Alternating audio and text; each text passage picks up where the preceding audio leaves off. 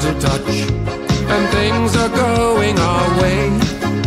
I wanna spill my love on you all day, all day. Yeah, yeah, ding dong. My love for you is growing wide and long. Yeah, yeah, ding dong. Welcome, everyone, once again to Bandwidth. We are here with our friends to discuss and to work through some of the most difficult topics in MTG Finance today. One of those topics is what are we going to do with Wizards? The second topic, really, is how do we even get started in MTG Finance? My first question of the day, as always, is, my friends, who's here with us today? Bacon's here again for another fun-filled week, and I'm happy to not be driving the bus tonight. Coda is here with us. Coda? Hi, is Coda here? Sorry, I've been talking for 6 hours. I don't know what to say now. That sounds pretty good. Papa is hiding out in the muted section as of right now, but he will join us in person as he has things to add. Papa, welcome. Thank you very much. I'm here and listening and hoping to add what I can today. And Wolf, my dear friend, Chris, how are you doing? I'm doing well. So one of the things that we've just noticed even today is that Wizards of the Coast, after opening up in-store play earlier this summer, has now subsequently closed in-store play until September at the very least, and maybe not until the end of the year. Once again, this does affect MTG Finance, but not as much as we thought. I believe what we will be seeing is a radical dumping of last year's cards very quickly. The cards that are rotating will become much cheaper in the next coming weeks, and so you should be able to pick up any cards that you need for Pioneer or other historic formats in the coming weeks. Does anybody have anything that they would like to share regarding this announcement from Wizards today?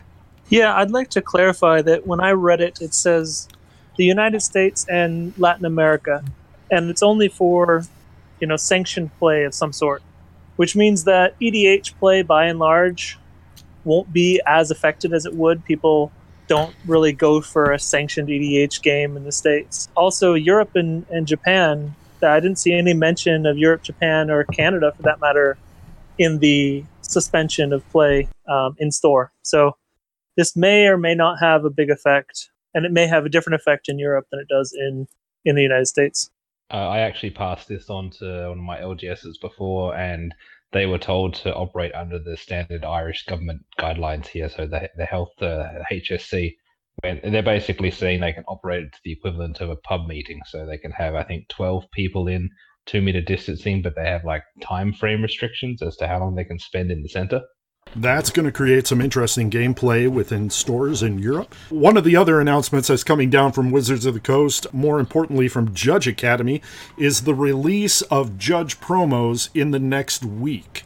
If the pattern follows as previously announced, they should be shipping out on July 15th and should be in Judge's hands within a week in North America and within 2 weeks to South America and Europe, including Japan. The main thing that's happening right now is the worldwide distribution of Judge promos is happening very slowly. So please be aware and be watching for those Judge promos to be coming out.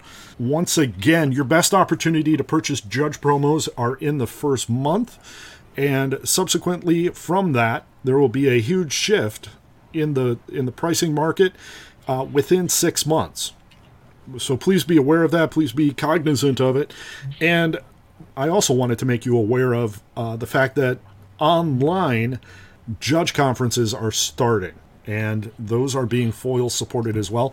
And so some of those foil packets are coming out to judges even as we speak. Do you have any idea how that affects the supply compared to 3-6 months ago?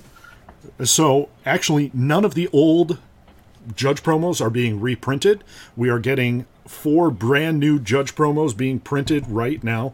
After discussion with a number of different judges, our rough estimate is that there are approximately 10,000 promos being printed of each. They'll be distributed usually in numbers of 1 to most judges, and then subsequently 2 and 4 to L2s and L3s. Those promos are very important to judges as it allows us to continue to do what we do. Is 10,000 a high number or a low number? That is compared to others. That is average per year. Okay. Are you still holding on to your demonic tutors, the creepy girl one? I sold one for $120 just this past week. I think $120 is reasonable, but I also think purchasing them from Europe right now would be a good thing. So I'm just going to hop on Magic Card Market here. Yeah, good luck with that one, Ken, because I sold 3 at 130, 137, and 141 in the last week, and card market is drying up real quick. I've actually been I've been trying to reach out to any of the judges locally to me here, and some of the ones in the UK, and just seeing if they're interested in the current card market pricings, because I would happily take them off their hands at the trend. I think we talked about this one before, that it's going to eventually be a $200 card.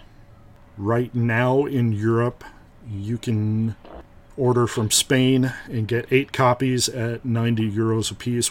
And those 8 copies were actually 81 euros about 5 days ago. So this is one that's definitely going to be jumping. The other one that I'm seeing better returns on right now, at least quicker, is Ristic Study.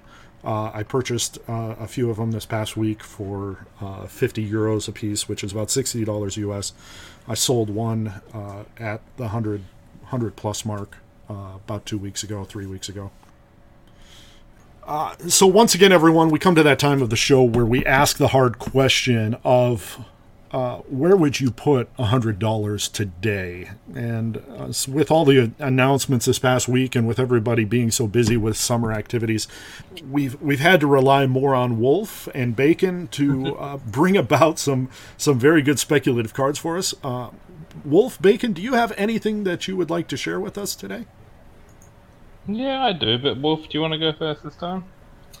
Sure. I can definitely talk about one fascinating thing. I think I've thrown it in the Discord a couple of times, but as much as we were talking about vendors, no modern or whatever it is, no in-paper events, Card Kingdom, their buy list is very heavily leaning into buying up all the modern staples that people are willing to sell them. If you've been looking at the newspaper, you'll probably start seeing it now on the merchant one. All of my forecasts have just been absolutely terrible for the buy list trajectory on these modern cards. So either I have to admit that I was wrong, I don't know, or somebody's putting their finger on the scale here, and it makes sense to me that as the prices of these modern staples are suppressed, the vendors are taking kind of an aggressive stance, making it look like they're offering a high percentage of the card, kind of knowing that they are, I guess not knowing, but betting that they will survive. I would assume they know better than anyone else, but long enough to kind of capitalize on when we do finally get a paper tournament back. Everyone's going to be watching it, and they're going to be very, very well positioned to move those cards at a profit, which is kind of cool. Is there any card specifically that you would point out today, Wolf? Oh, sure. I mean, Jace the Mind Sculptor is one that has absolutely, I want to say exploded, but I don't know if that's necessarily fair. But that was a card that last week the buy list offer on it was $45. This is the EMA edition. And then this week, I think it was today or yesterday, it was $58. Tarmogoyf, your perennial $100 card. That one was $18 a week ago, and it's $25 now. I can't believe Tarmogoyf is $25, but hey. Dark Confident was $33. It's now up to $40. Like, these are, I don't know. I guess you could say maybe. Oh no, because Jason's. I was about to say maybe Jun good stuff, but no, these are just cards that you see in modern. I see the odd one out here, Mana Reflection and Kozilek Butcher of Truth. So you still see some EDH stuff that's kind of growing predictively, but the rest of it is pretty chaotic. So I would say definitely keep an eye on Jace the Mind Sculptor. I don't know particularly why, other than the reasoning I previously explained, but this is just a card that is moving. Bacon, as you're looking across any number of things right now, what are you seeing from your perspective of cards that we should watch and cards that we should start to try to purchase? I am watching mystery singles actually very closely at the moment. And funnily enough, two of the ones that I have as like a short-term and a long-term pick this week are actually mystery singles. Haven't really called any of them out because there's been such a large quantity of those in the current market. But it is starting to get to the point where the main vendors, not necessarily TCG, but the big vendors are actually just losing all their inventory. And the buy lists are now reflecting, and they're pushing the buy lists up to kind of deal with the fact that there is the lack of the inventory in the bigger stores, and that just means that the opportunities are now open from the EU to pick up anywhere from 4 to 20 copies of these premier uncommons and rares from mystery boosters, and you can already be covered at buy list. So it basically means it's just a free run. You can cash in now. One of them in particular is actually a freebie. And that is my short-term pick for this week, which is Goblin Bombardment, the uncommon from the mystery boosters. And this is purely an EU play. In the last, I think it's about 5 days now, few of the websites have slightly increased their buy list, but then CK decided to push above everyone, and they buffed their buy list by about 50%, and they've gone up to $3.50 on the single for mystery booster. Which is really high considering that TCG low is around that $4.50 mark. So there's less than that 67% discrepancy that they kind of have.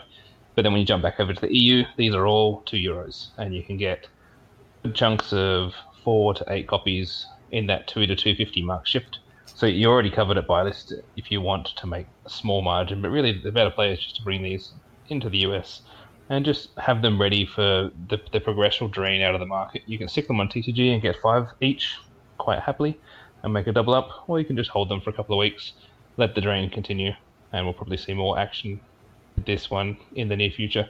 I even noticed that face-to-face games are taking like 200 copies of this card at $3, and their credit is double up straight up from the EU. So it's just one of these really easy grab from the EU, take to the US, make a bit of profit short term, or sit on them and make a bit more profit. So can't really lose with that one. Mid-term, I'm looking at Muldrotha, the Gravetide, non-foils. Actually, most of my picks, all my picks this week are EU buys. This one's kind of similar. European buy, €8 to €9 shipped over here, with the US retail market already sitting at 14, and once again the buy list is already covering at 9 to 10. So it's a safe pick. You're not going to lose anything by just picking up whatever we have left in the EU market. There's been a real steady drain on these just because it's a desirable commander staple. Everyone knows that. TCG Low is selling these from 14 to 14.50, and every day there's been consistent sales. Buy list forecasting is kind of where this one gets me, because right now it has been trending and it's finally hit that $9 mark. But it's still, even in the forecast that we have from the other week, I've been following it this week as well, it's still on trajectory. So it's kind of looking to be about $12 in about 10 weeks, and that's probably through CK. And then once these few are cleared up around that $14 to $16 range on TCG, this is going to be a $20 card on CK within about 3 months. So that's just a straight up medium pick. No real risk on it. You can't go wrong with those commanders. There is a possibility that it could come back in Commander Legends, but at least you've got the buy list out. So if you do decide to pick up them, just keep an eye on any types of spoilers and notifications and get out if you have to. And long term, Birds of Paradise. Once again, it is Mystery Booster Single. I've actually been following this one from back when they brought out Core 21, because that's when I started looking at Cats and Dogs, when they made that Cats and Dogs Mythic. And the Bird was just one of the ones that I wanted to see it worth more than what it was, but because it was Mystery Single, I knew there'd be a really, really large quantity of these things in the market. and they've always sat around that €4 to €5 range over here. They haven't really moved. But the good thing is the US market is now actually moving, and for the first time since the single have been released, the buy list is now on par with the EU retail. So you can get these around that €5 mark for PlayStation over here, and you're looking at the 550 buy list out, and then possibly more for credit. So technically, if you want a credit, you can flip it. But these things are just such a strong staple in Commander. Like they need no introduction. Every green-based deck has at least one copy of this in Commander. Then it's a 4 times in all the modern staple decks. Sometimes even played in Legacy or whatever types of decks that just need that fast mana. So it's kind of just a brainless pick, really. You can just... I'm probably going to pick up 3 or 4 play sets myself and just hold them. Like, I don't want to sell them. I just want to have them in my stock. If all of a sudden the market begins to swing, great. I've got them on hand, and I can stick them on TCG. I can even see now, like, TCG low on these is around that $5 mark as well. So you can... I'm not going to sell them just yet. It is kind of good to see that the buy list outs are there at the same time. Sorry, I had my head in the computer when I was first going, so I can kind of offer a little bit more substance on my end as well here now that I've had a little time. Please do. So I have 3 cards pulled up right in front of me for I would say more as a short-term play, just because this is a card that I've found to be liquid as water, as they say, and that's Phyrexian Altar. The more I can get from these out of the EU, or as I've actually been resorting to lately, shipping the long way around the world from Japan through Europe and then to me, since Japan still doesn't want to ship to the US. But this is a card I got in another 8 today. I listed them, and within 3 hours they were all sold. This card is just the US price right now is so far above the rest of the world. If you just want quote unquote easy money, if you can find copies of Phyrexian Altar, it's selling for $45 plus fluidly. So that's just a card that's ripe for opportunities in the here and now. I don't know how long that's going to last. Obviously, it's a bit of a vacuum right now, but if you can get in on that, I think that's a good place to be. In terms of, I'm just going to I'm going to call both of these midterm specs, because I'm not going to be holding these for longer than the next 90 to 120 days. But Berserk out of Conspiracy, I'm not quite sure which one, but this is the 1 CMC green instant where target creature gains trample and +X/+0 until end of turn, where X is its power. This is a card where its current TCG pricing structure is just wrong. And if you look right there, you'll see, yes, I do own copies of the foils, and yes, I am trying to take full advantage of my direct status on that one. But even the non-foils, I just picked up about a dozen, just under a dozen, just because if you can find these around online, still for around $20, $25, I think this card is under tremendous pressure right now. And I've been watching the drain from the market. This is not a card that's selling quickly. But nobody is resupplying, so that could change soon, as soon as people actually notice. And I'm going to assume whenever this card shows up on MTG stocks, it's going to be in the next couple weeks. I'm just hoping to be sitting pretty.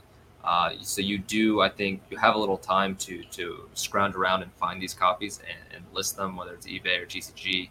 And whenever it gets a spotlight and everyone starts freaking out that, oh my God, you could have never seen this coming, put a little money in your pocket. And then the other one, this one's more risky. I like it just because I like the flip walkers. So out of MTG Origins, this is Liliana, the Heretical Healer. It's almost like with the release of Port 21, Liliana has it's almost like a tribal theme. Like, I've seen Chandra tribal, but now that Liliana has the standard bearer, she's got the steward, she's got the I don't know, but it's almost it's like I'm seeing sales to people who are buying Liliana themed EDH decks, and the flipped version of her is actually selling really well. Supply isn't as low as I would like it to be, but it's definitely, I think, lower than it should be. And the market price for this card, and this is going to reveal my interest right away, shows as being $14.93, but for direct sellers, it's selling for around $21, $22. So that is definitely a place that I'm really enjoying sitting in, because in theory, you could just buy from the non-direct sellers and try and sell to the direct customers, and you could still be clearing a couple bucks. Obviously not the wisest strategy, but I like that exists. And then if you just walk down the ladder, sales are steady. This is, I think it's difficult, not impossible, to reprint these flip walkers. I don't like the foil version from the Vault Transform, because those cards they've been more than a pretzel. So trying to eke out a position in these before that price point crawls back up to $20, $25, I think, and settles down.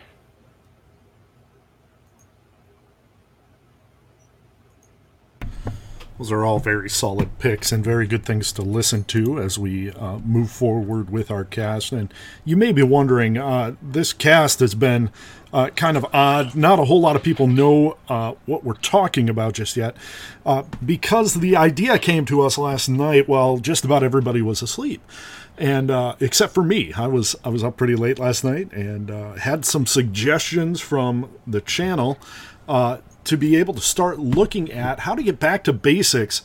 You know, we are buyers and sellers at heart. We desire to make money off of MTG Finance and do it in an efficient way as possible, and to be able to do things in a very particular way.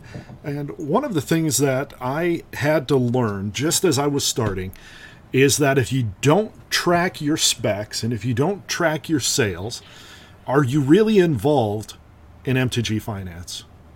What do you gentlemen think? What is necessary in tracking specs and tracking your purchases? Bacon, do you have anything? That's a tough one, because I mean, I've only really been getting into this now for the last 2 years, and when I first began, I did. Every single cent that I spent, I had a spreadsheet. I was tracking every single sale, and I noticed that very quickly over the first, say, 4 to 6 weeks, the purchases were increasing, and then my sales began increasing at the same time, and I was sending out buy lists, and the more I got engrossed into the market, the more there was opportunities, and so I'd spend $100 in the first week, and then $200 in the second, and then $500 in the fourth, and it got to the point where I was putting so much money in that I didn't have the time to track all my specs, and it got to the stage where I went from like what are they called, the Dragon Shield deck box full of specs, and in about 4 months it was a 5k count box of stuff that I just bought, and because I was just flipping back and forth, that's just where I ended up. And I think I stopped tracking it, and I noticed that when I stopped tracking, it just became part of my everyday. I'd just log in and I'd find out what I'd bought, how much accessible funds do I have to buy some more, when is my next buy list per payment coming back in, when's my next sale coming back in, and it got like that until the point where all I had was cards and no money, and that is where a lot of people end up, and I eventually bit the bullet. And I sold about 70% of my failed specs for the last 18 months. I probably took a couple of $1,000 hit on them, but I was just so sick of the mismanagement that I did in the beginning that I just wanted a fresh start. And I'm sure I'd made the money back, but then I'd made it in great specs, and then I'd lost my ass in bad ones. So I probably came out even on a few. And that's just kind of where I am now. At least now I do actually have a far smaller collection. Like my 5k count box now only has about 1,000 cards in it, and I have a small group of singles accessible to my desk, which I'm selling through TCG. So I'm tracking everything through there at the moment. I've almost stopped selling on Card Market just because I'm so busy on TCG now. And yeah, that's where I'm at with my stuff. Because I have so many arbitrage deals going back and forth, I have more of everyone else's cards in my house than my own. So I just have boxes here with different people's names on them. And as more things come in, I assign them to there and I update their Google Sheets and on to the next one. I know that Coda is always interested in well-selling speculations, but he is also Coda. Would you say that you just like to purchase cards that you would play, or how are you keeping track of the cards that you're buying and selling? I'm a better example because I mostly go from memory. I have a semi-eidetic vision, so I vaguely remember how much I spent and where I got the card. And I only use like a deck box for like having a list of cards I can. This is something new that I'm just learning about people. Your memory is such that you don't have to track things on paper. Like I do because I don't want to like wear out my memory, but I have a vague idea of how much I paid and of every single card I own. Unfortunately, so much wasted memory. Yeah, I'm on Coda's page with that. Are you doing something similar, Papa? Well, I started as a collector. For 20 plus years, I just collected and consumed and hoarded cards. And then I began buying as an investment, thinking that, okay, well, I'll buy some boxes here and there and I'll just hold on to them. And then probably about 3 years ago, I decided to start buying singles that I didn't need in particular, but I thought would go up in price. So I think that's really where I started investing in the way we know it today. But I never really kept track of exactly what I had on paper at all. I'm with Coda. I see everything as it comes in. I remember where I got it. I have a vague idea of when I got a card and how much I paid for it and whatnot. And I really didn't need to write anything down until this last, probably a few months ago, when I decided to do, my taxes and had lots and lots of income that I had to account for in terms of cost. And so I went about collecting all the different costs that I had incurred in 2019. I actually wrote a tool that those of us in the inner sanctum of the Patreon can access, which is a way to go scrape all of your TCG history and dump it into one file. So I've got my TCG purchases going back as many years as they've kept track, which is 2 or 3 or 4 years, I forget now. But I really didn't keep track until this year. And I'm still kind of lazy at it. I only do it every couple months after the fact. I'm a little behind now, and I need to go through my purchase history. Keeping your emails, never deleting an email is a good way to have something to reference later, especially when you do as much purchasing online and not really in person. So I totally understand where Coda's coming from. It seems like a waste of time to write things down. So I don't know. I know I have to do it because I'd like to report my taxes correctly. I don't want to pay an exorbitant amounts of taxes on income that I don't have any history of actually incurring a cost for. So that's the motivating factor for me. And also emails nowadays have such a good search engine that if you don't remember, it's usually easy to go search for your invoice and just see how much you paid for a card. Yeah, I had over 2,100 orders that I wanted to gather together, and TCG didn't have a way to dump that. So I wrote a scraper that basically walked through 210 pages of TCG orders at 10 at a time and pulled it all into a spreadsheet. I know Wolf has used it and some other people have used it. So go ahead and hit me up if you don't know where that is and you'd like to get your order history, because it's a pretty good thing to have. I actually just wrote it yesterday, and today I literally took your PowerShell script and rewrote it into R for my workflow. So I'm very familiar with it right now. Actually, I'm just going to hijack the cast for just a minute, only because I want to brag about this win and tell this opportunity to everyone. I just sold 5 Nature's Wills from Kamigawa at $17.99 each on TCG Low. These things are €6 to €8 for EX and near mints on Card Market, and they're already covered at $20 buy lists in the US. So please go and clear them out. Possible reprinting Double Master because everything that is double is possibly there. Who knows? Yeah, but you've already got the buyer list covered, so just buy and flip. Yeah, you'll be out before the previews even begin.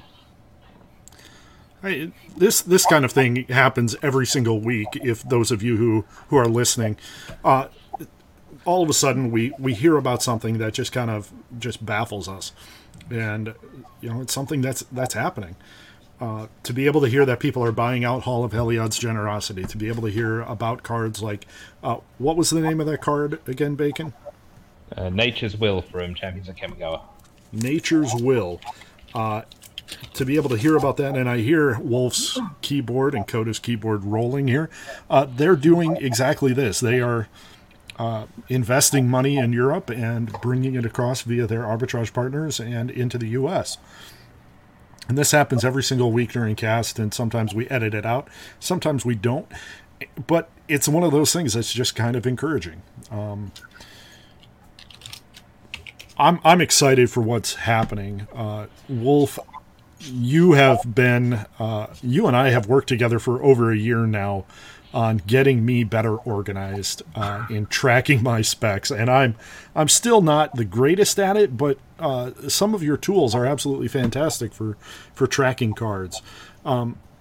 What are you? You are constantly developing better tools to be able to track cards. Is that something that you're still passionate about, or are you more interested in the newspaper side of things now? I've been forced to really up my tools. When I hear Coda and Jim say that they do it by memory, I'm not gonna lie to you. The first thing that I think in my head is Wild Childs, because that to me, if you listen to me enough, or just I'm very, I guess I would say meticulous, because I can't. That's reckless abandon to me, because I don't remember yesterday. I literally don't remember what I had for dinner yesterday, let alone what I bought a card for like a year or so ago. So for me, I have to have that tracked ledger, and especially now, like what I was doing for the longest time on TCG was because I kind of tried to follow a model where I would buy more expensive cards and sell them. So my inventory was much smaller. So when I sold a card on TCG or something, I would actually just go in at the end of the week and do it by hand and just throw them into my spreadsheet. It was a little time consuming, but it was kind of like I get to see my wins, so it was fun. But now that I kind of had to up my inventory to get TCG Direct status, and I'm selling much higher volume, I can't keep up.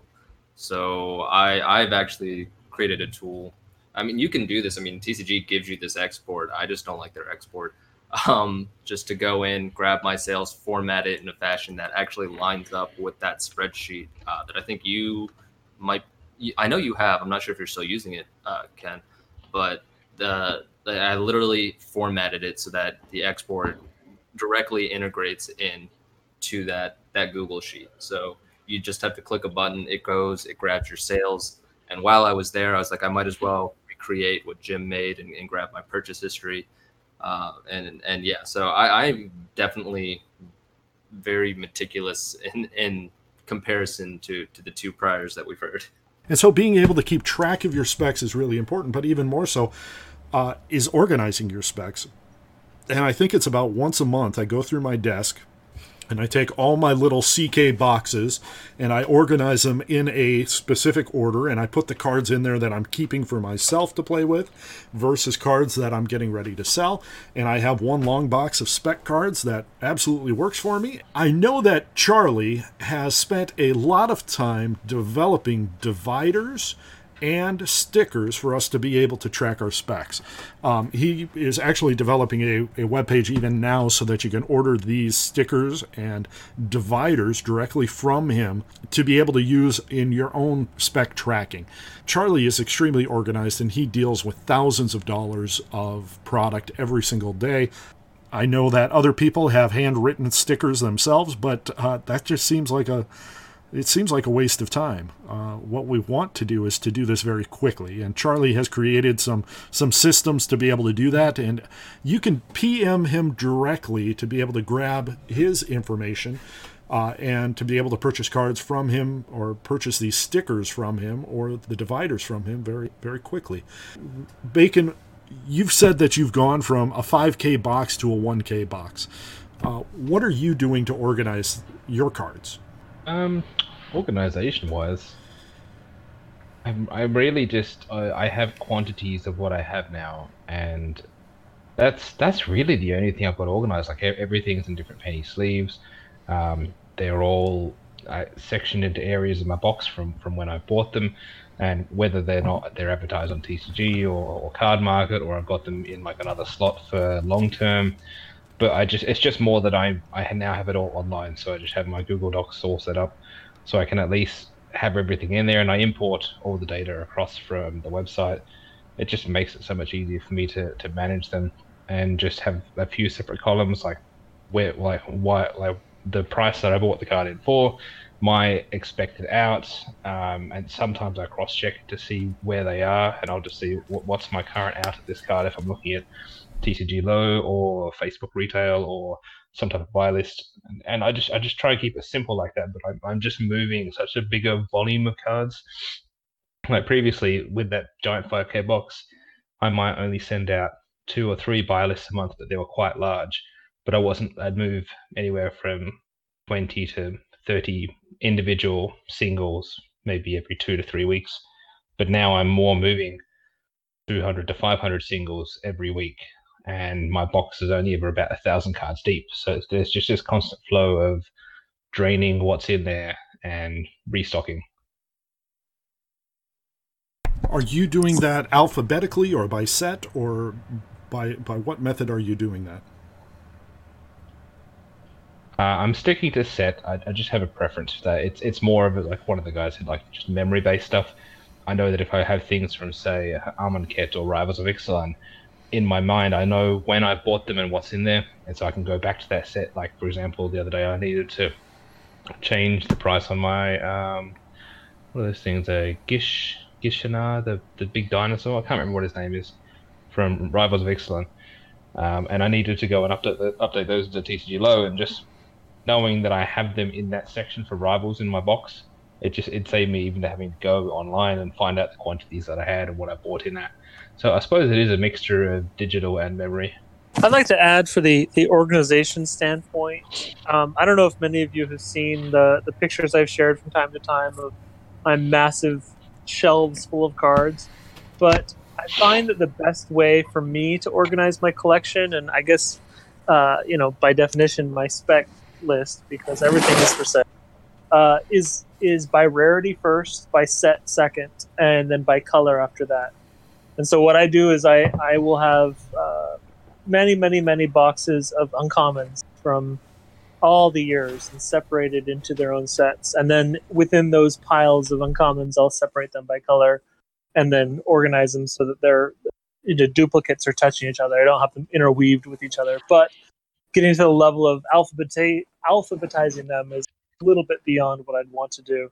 By the same cards, I have a small, maybe 300 count box of each block over the years. So I'll have all the Kamigawa rares in one box together, and organized by set and then by color in that sense. So if someone says, hey, such and such a card just spiked, I can easily identify very quickly which box it might be in, go look through it, flip through about maybe 50 to 100 cards and find any copies that I have, which I find is very useful when random spikes tend to occur on cards. I don't have to go sift through piles and piles and piles of bulk or of whatnot. But separating by rarity really helps me in terms of identifying what is more important and how to locate it quickly.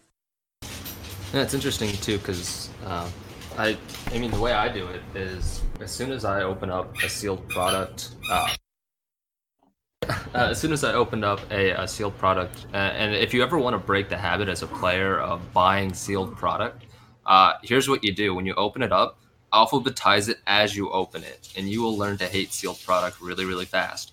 But you will have everything inventoried and ready to sell the moment you're done. So usually when I open up boxes, I have 26 piles. I'll alphabetize everything. Then I'll break it down into, or I'll alphabetize each letter pile, which is kind of a bitch, but it really helps. And then I took this advice actually from Q and Merchant over, because they're direct sellers. Then I just organized it by when the set released. So basically, I have the cards alphabetized in their set, and you put that in a box. Obviously, label the box, and you're good to go. I mean, I think there's a lot of different methodologies, but I think that at the end of the day, what you really want is just be able to locate that box, be able to grab it quickly and just list it, and have it done quickly. And that does, I think, take a time investment at some point, but I think this is something where it's better to do it beforehand rather than after. Yeah, Actually- minimizing search time pays off in the long term. Very much Yeah. so. You could almost even use the same method that's used when you're registering a sealed pool at a pre-release or at a main event. I would argue that the amount of time spent on organizing common cards is not worth your time. But I'd throw them straight in the trash. I'm not even gonna lie. My fiance watches me and she's just like, "You just paid money for those." It's like, no, no, no, I paid money for the one slot in this pack, not the rest. exactly. I'll keep the uncommons, and that's me being benevolent. One of the things that is very difficult to do is to be able to list cards for sale. And I know, Bacon, you've just recently joined TCG Player and are shipping directly from Ireland to the US, and really listing cards for sale to be pretty easy. I don't know whether I'm just getting lucky or if it's just that the market's always been there and all I had to do was just kind of start the account and start listing. The big thing that I find is, like, I'd spend most of my days advising people of the European market and telling them cards that they can pick up now, and I'd tag along with them, but I'd be doing it to get buy lists out, and the people who were taking my advice were doing it for their retail outs. And so I just wanted to see if I could get into that retail out market as well. And because I'm doing it without the middleman, and I'm able to pick them up straight from Card Market and pay the most minimal amount for shipping, I can just buy something and say there's something over here which is €3, and then I check on Card Market and it's $10 TCG low. That happens all the time, and I'll quite happily just buy mine for €3, find out that the low is $10 on TCG, and I can just stick mine up at $8, which is well below the low. But because I'm already have so much of a discrepancy with what my in was, I'm happy to take a reduced profit for the sake of the fact that my card will sell probably within hours, and that's been what's happening. Like, I only ever have about 180 to 250 single cards listed, and at the moment I think I'm at about 78 sales in 2.5 weeks, and all I'm doing is I'm probably packaging 12, 14 singles per day, just across multiple different sales, and just shipping them out, and I'm getting anywhere from 100 to 200 different singles back into that inventory and just slowly building it. Like, I've got level 3 now, so I could actually list up to 50,000, but I'm just happy with the pace that I'm at, just because it seems to be working for what I need. I do have some tips on listing that I could chime in here, I think. These tips are specific to TCG Player. They may not be the same on Magic Card Market or on eBay, definitely not on eBay. But in terms of how you want to focus your time on listing cards, and this is if you have more than you can list. This is not for people that I have 50 cards to sell, just list them all. But if you have many more cards that you're willing to sell than you have time in the day to list, a very good way to figure out what you're going to sell is to go to TCG and sort by best selling, and look what cards sell most frequently, because those are often the ones that you're going to want to put up and get rid of and put up and get rid of. You don't want to spend your time listing hundreds of cards that sell once a month or even once a year, right? So a good filter to use is that best-selling filter. Even if it's by set, you can say, I've got a stack of mystery booster cards. Let me see what's the most popular mystery booster card to sell, and then filter it that way, and you'll be able to find the top 20, 30, 40 really easily that you should list that you have. The next level to that is actually, once you reach TCG Direct status, is you can use the tools they have to see what is giving you the biggest margin in TCG Direct and focus your efforts on those cards. Because you don't want to waste all your time listing a card that, the direct price is the same as the TCG low price. What you really want is those cards that are $3 TCG low, but $6 or $7 TCG Direct.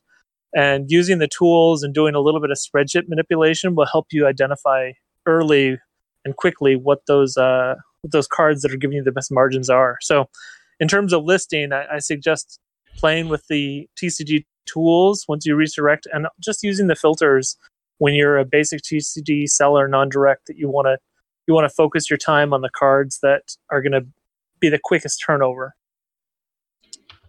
Yeah, that's all great advice. I hadn't actually done the bestseller one before, so I'll definitely check that out. But from what I've been doing, one example I have is all-round Frostfang, which is the rare snake from Commander 2019, and I think I bought 137 copies of it at about €3.10 each, and I didn't want to put them all up. So I just stuck up 8 copies, and I've been selling them pretty regularly at that $6 to $7 mark. I think that I've sold 5 in a single order, quite a few 1s and 2s. But I'm just, as soon as I kind of get through that 8 to 12 listing that I have, I just go and stick another 8 to 12 up and just slightly increase the price. And they're just consistently moving for me. Yeah, and I think this is pretty obvious, but also keep your listed inventory separate from your unlisted inventory. You don't want to mix your collection of what do I have listed and what I don't. It just makes a nightmare trying to find cards, pulling them to ship them off when you have to look through cards you haven't listed as well as what you have. That'll save a lot of time if you haven't thought about that already. But it's a pretty big no-brainer. You don't want to keep the items that are not listed for sale alongside the items that are listed for sale. Yeah, that's exactly what I do. I have one of those 500 count white boxes sitting on my desk, and it just literally has TCG written on it, and everything that I have listed is in that box. And as soon as it sells, I just take it off the spreadsheet, and then I go back into my big 1K box and find out what the next card is that I'm going to list. It also just back and forth. It will also save you the hassle of selling the card you've already gotten rid of some other way. That's the worst. When you get rid of a card and it's still listed on TCG, and then it sells, and you're like, oh no, I don't have that anymore, and now it's double the price. That's not a fun thing. Yeah, I'm sure I'll run into that, but so far, so good. And this is why I hate trading cards at F&M. It's one of the first things that I stopped doing the moment I tried to get into MTG Finance, because I have a hard enough time tracking money through cards when I keep track. When you pay $15 for, I like to use Perforos, and you pay $15 for Perforos, and then you trade it for 2 other cards that might add up to 15. You've just made it so much harder for yourself. Now, say you had that Perforos listed for sale, but now you've traded it at F&M. So you've got to remember when you get home that you've now, or just on the fly, you've got to now update your inventory, because if that sells in the meantime, that's not good. And then you also have to add those cards back in. You've got to be able to trace back the dollars that you put in, how it affects those cards. Even if you're just doing it in your head, there's still a lot of work to follow, I find, when you trade cards. And when you remember the fact that when you're trading a card, you're usually trading for equivalent value. So there's no reason to do. I mean, if you're doing it as a player, it makes total sense. But from a finance element, it just needlessly makes your world incredibly confusing. So just keep that in mind. In terms of separation of church and state, if you have a card that's listed, don't trade it. Don't trade it. Actually, speaking of trading cards, that's basically going to be non-existent now, right? Because of COVID. I've gotten to the point where if I list something locally, I expect to have a local price for it, but I'm not looking to trade anything. I have spent this past year not trading anything at all, and it's been kind of refreshing not to have to carry around these binders and not have to restock them from week to week. And it's one of those things where it just makes more sense to be able to list things online and to get things moving rather quickly. Coda, are you sell all the time everywhere? You're selling cards, you're trading, you're actively getting rid of stuff. What do you recommend for listing or locally and then internationally? I was going to say my I have an exact opposite experience as Wolf. Like to trade a lot, but mostly because I either get rid of cards that I don't like. I already spiked, or I don't use anymore. So maybe I got something for personal use that became popular, and now I don't use it anymore. So I get rid of it. I've been using a lot Deckbox, and I really recommend it because sometimes you can also use it as a buy list. There are a couple of professional users that will take basically any cards above $7 TCG mid and take any card, any amount of cards, and just take 30% off, and you get access to their whole inventory. And sometimes you can find some gems.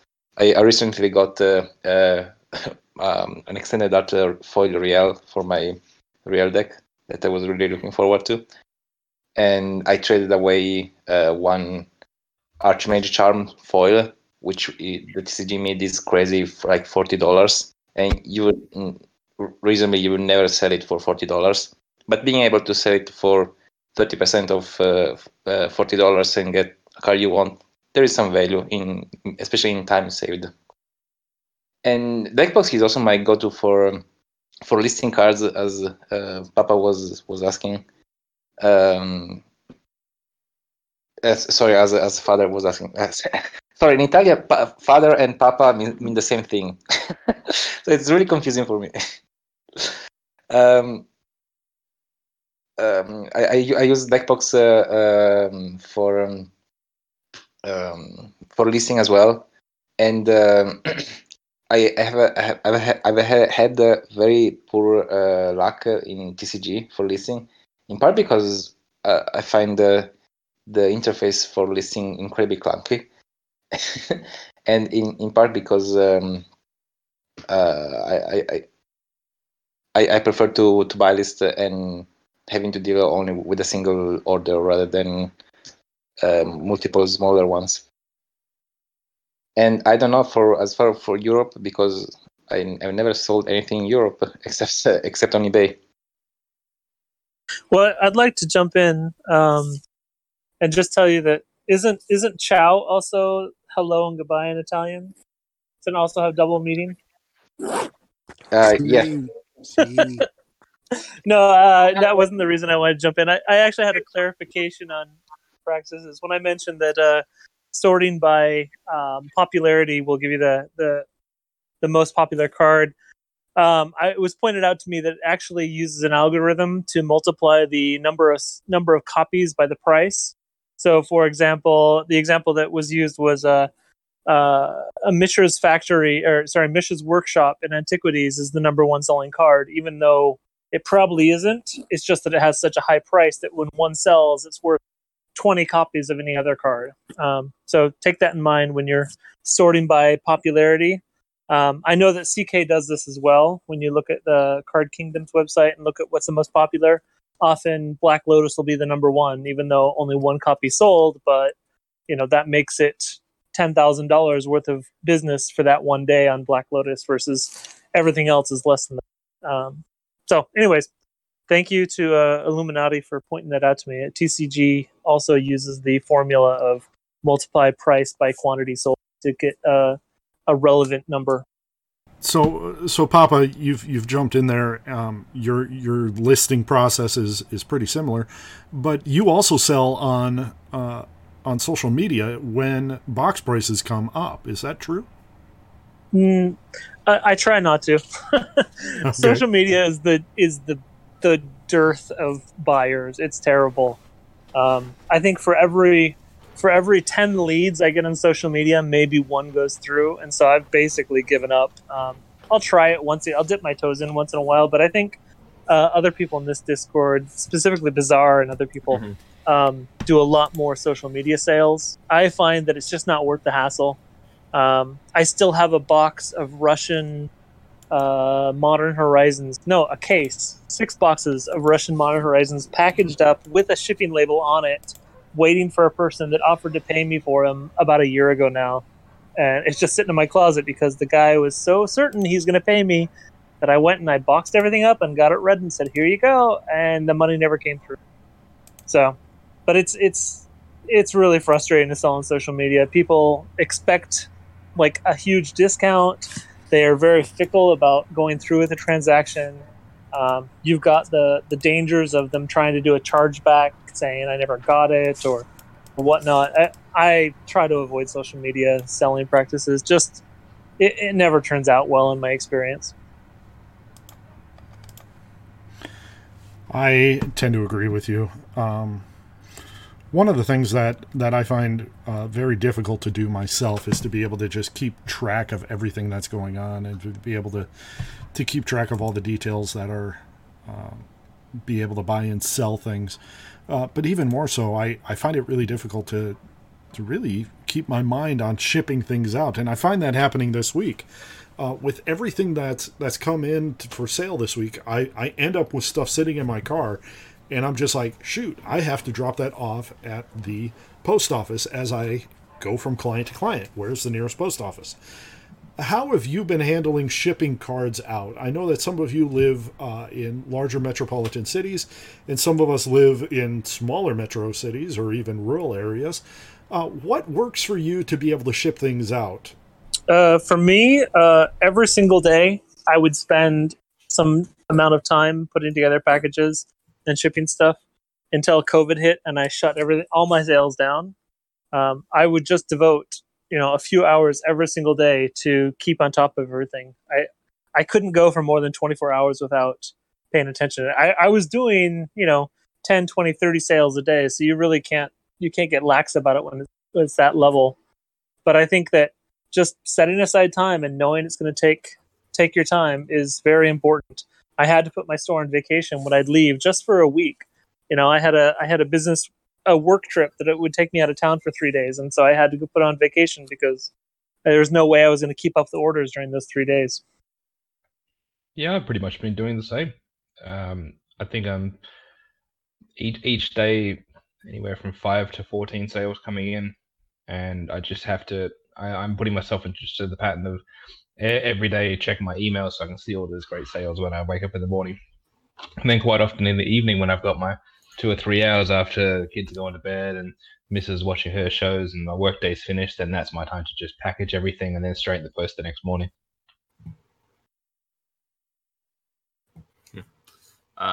Yeah, for me, it's I don't know. I have a doorman, which makes life really easy because I just buy him a cup of coffee every other morning and just kind of leave an $800 envelope with him that I don't think he realizes what it's worth, but he always just makes sure when the UPS or USPS guy shows up, it always goes out. And then I noticed this, especially not to knock anyone here, but to throw a little shade with the older crew, you don't have to go to the post office. You can print shipping labels from Pirate Ship, from PayPal.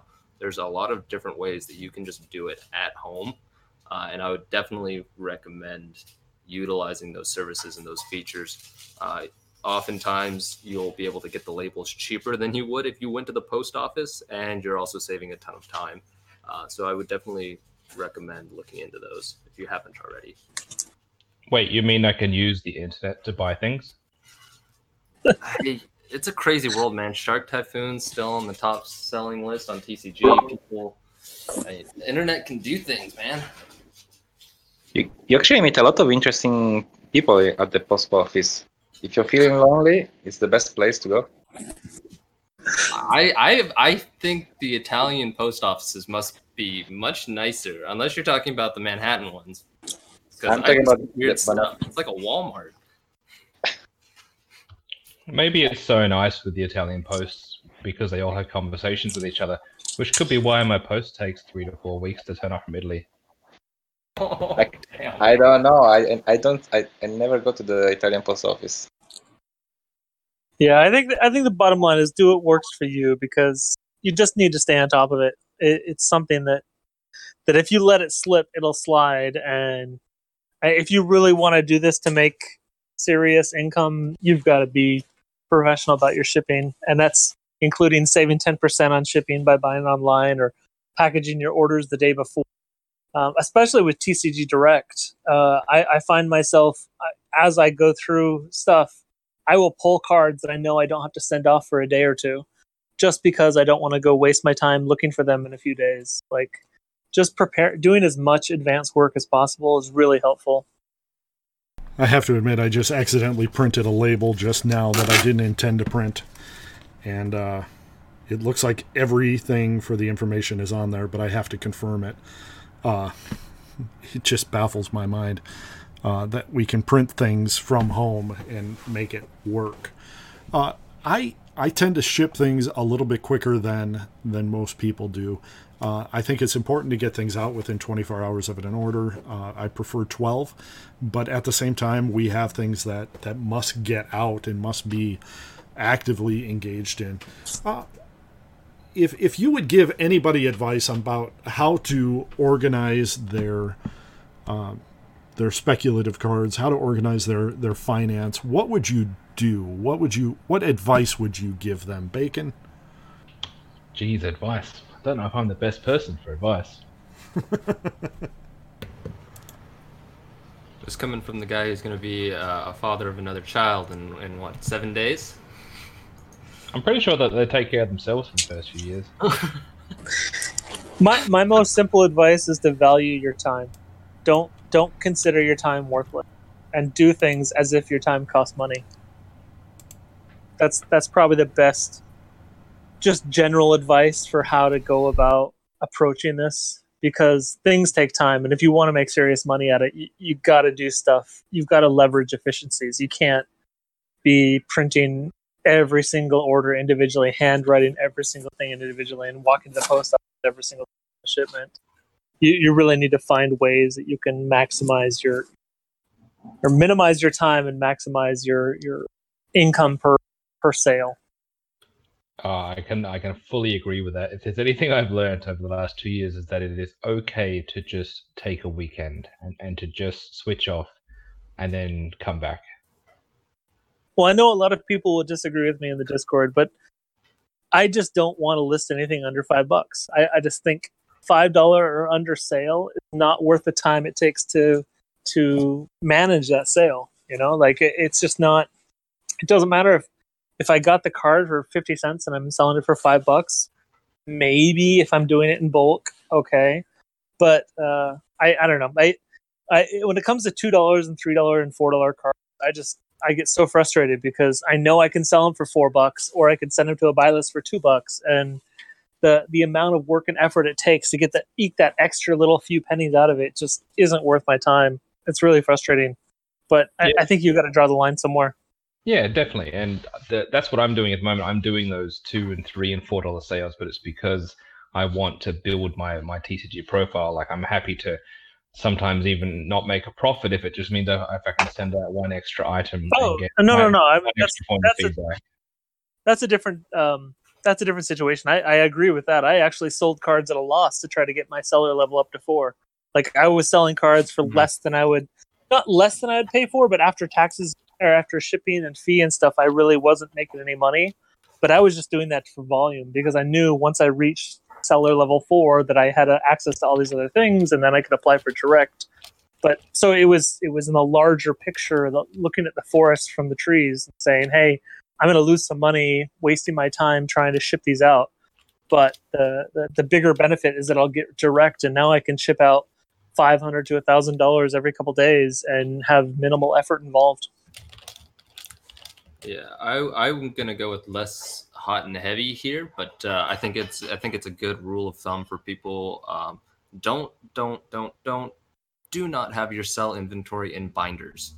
Just don't do that, because I've seen a lot of people when they go from being the player and they want to kind of dual wield, or they want to get involved in finance.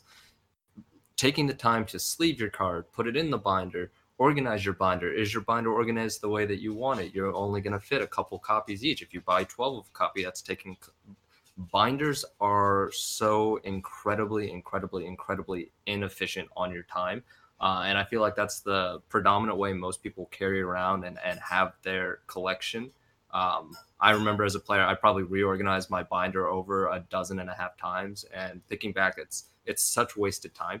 Obviously, you need some form of organization, but especially just for listing cards, don't move away from that as fast as you humanly can.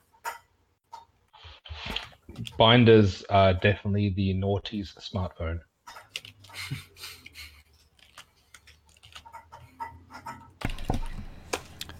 So across the board, Coda, is there anything else that you would like to add?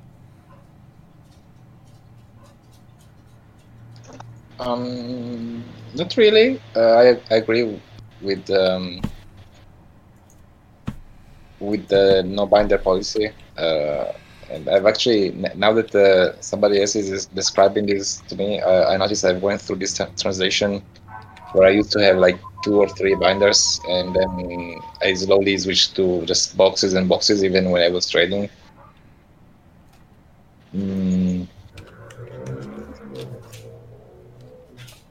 Binders are great for displaying and being proud of your collection. They're really good for showing off stuff. That's what binders are for. If you're trying to sell stuff, it doesn't make any sense to hold it all in binders. I mean, binders are also a great conversation starter. That was quite often how I used to make friends back in the early days of Magic. The first thing you do is you'd ask someone, do you have a trade binder? Well, it's also like Wolf was mentioning sorting their the binders, but there is something cathartic about it. Like you feel like you reduce the entropy of the universe a little bit, and so there is something like when you reorganize your binder, there is something psychological about it, in my opinion. Oh, I definitely agree, and I love it. And my binders are filled with cards I'll never sell. That's what my binders have. I love putting things into binders. I have binders full of... I've got a set of Arabian Nights, a set of Antiquities, a set of the Dark, all in binders, very nicely displayed. I even have an Alpha Beta Unlimited common set that I'm very proud of. It's in a binder. But all of these are cards I'm never going to expect to sell. So use binders, but they're not used for finance, MTG finance. They're used for the other aspects of Magic. I completely agree with you. One of the things that is very important is to find a methodology that works for you. And finding cards that matter for you is very important. Being able to display them in a way that makes sense, being able to hold on to things that matter to you in a very aesthetic and pleasing way is an important thing to do. I know that my Minotaur binder will never see a sale until I die. It's one of those things that I just hold on to, and it makes me happy to be able to look at all those Minotaurs and all the different printings of things. But at the same time, we recognize that having things to keep is one aspect of the MTG finance game. Being able to know what we like and what we want to keep and hold on to is very important. I would encourage you, find a method that works for you. If this cast does nothing else for you, it should remind you that you are the master of your ship. Find a way to organize your specs and organize your information in such a way that you can hold on to it and quickly and easily use it for your own benefit. I would encourage you to develop tools that make sense for you. We look at people like Wolf and Coda and Noxon and Bacon and Papa, and they have all developed things that matter to them and that work for their everyday life. I'm going to disagree with you for just a second. Everyone needs to learn how to use Sheets, or learn Excel, or use some kind of spreadsheet methodology. Beyond just Magic, learning to use a spreadsheet is probably one of the most basic skills of the 21st century. Like, if you don't know that already, you need to know how to use cells, how to use formulas, how to organize data. Like, it's a I maybe I'm being elitist here, but I think every single person, just like they need to go to college, every single person needs to know how to use a spreadsheet. So, maybe you don't use it for magic, but it's a lifelong skill that you'll find very useful throughout your entire life. But what you said is correct. Use what works for you. Thank you so much, Papa. And thank you all once again for joining us on this cast. We're going to open it up and unmute everybody here in a second. But I want to thank everybody for bearing with us. If you have questions or comments or want to banter with us, now's the time to do it. Thanks for joining us today. A ding dong. Come on, baby, we can get love on. Yeah, yeah, ding dong. When I see you, I feel like ding dong. I have to admit, I love a good Will Ferrell movie, but I have never heard of this, and now I'm excited.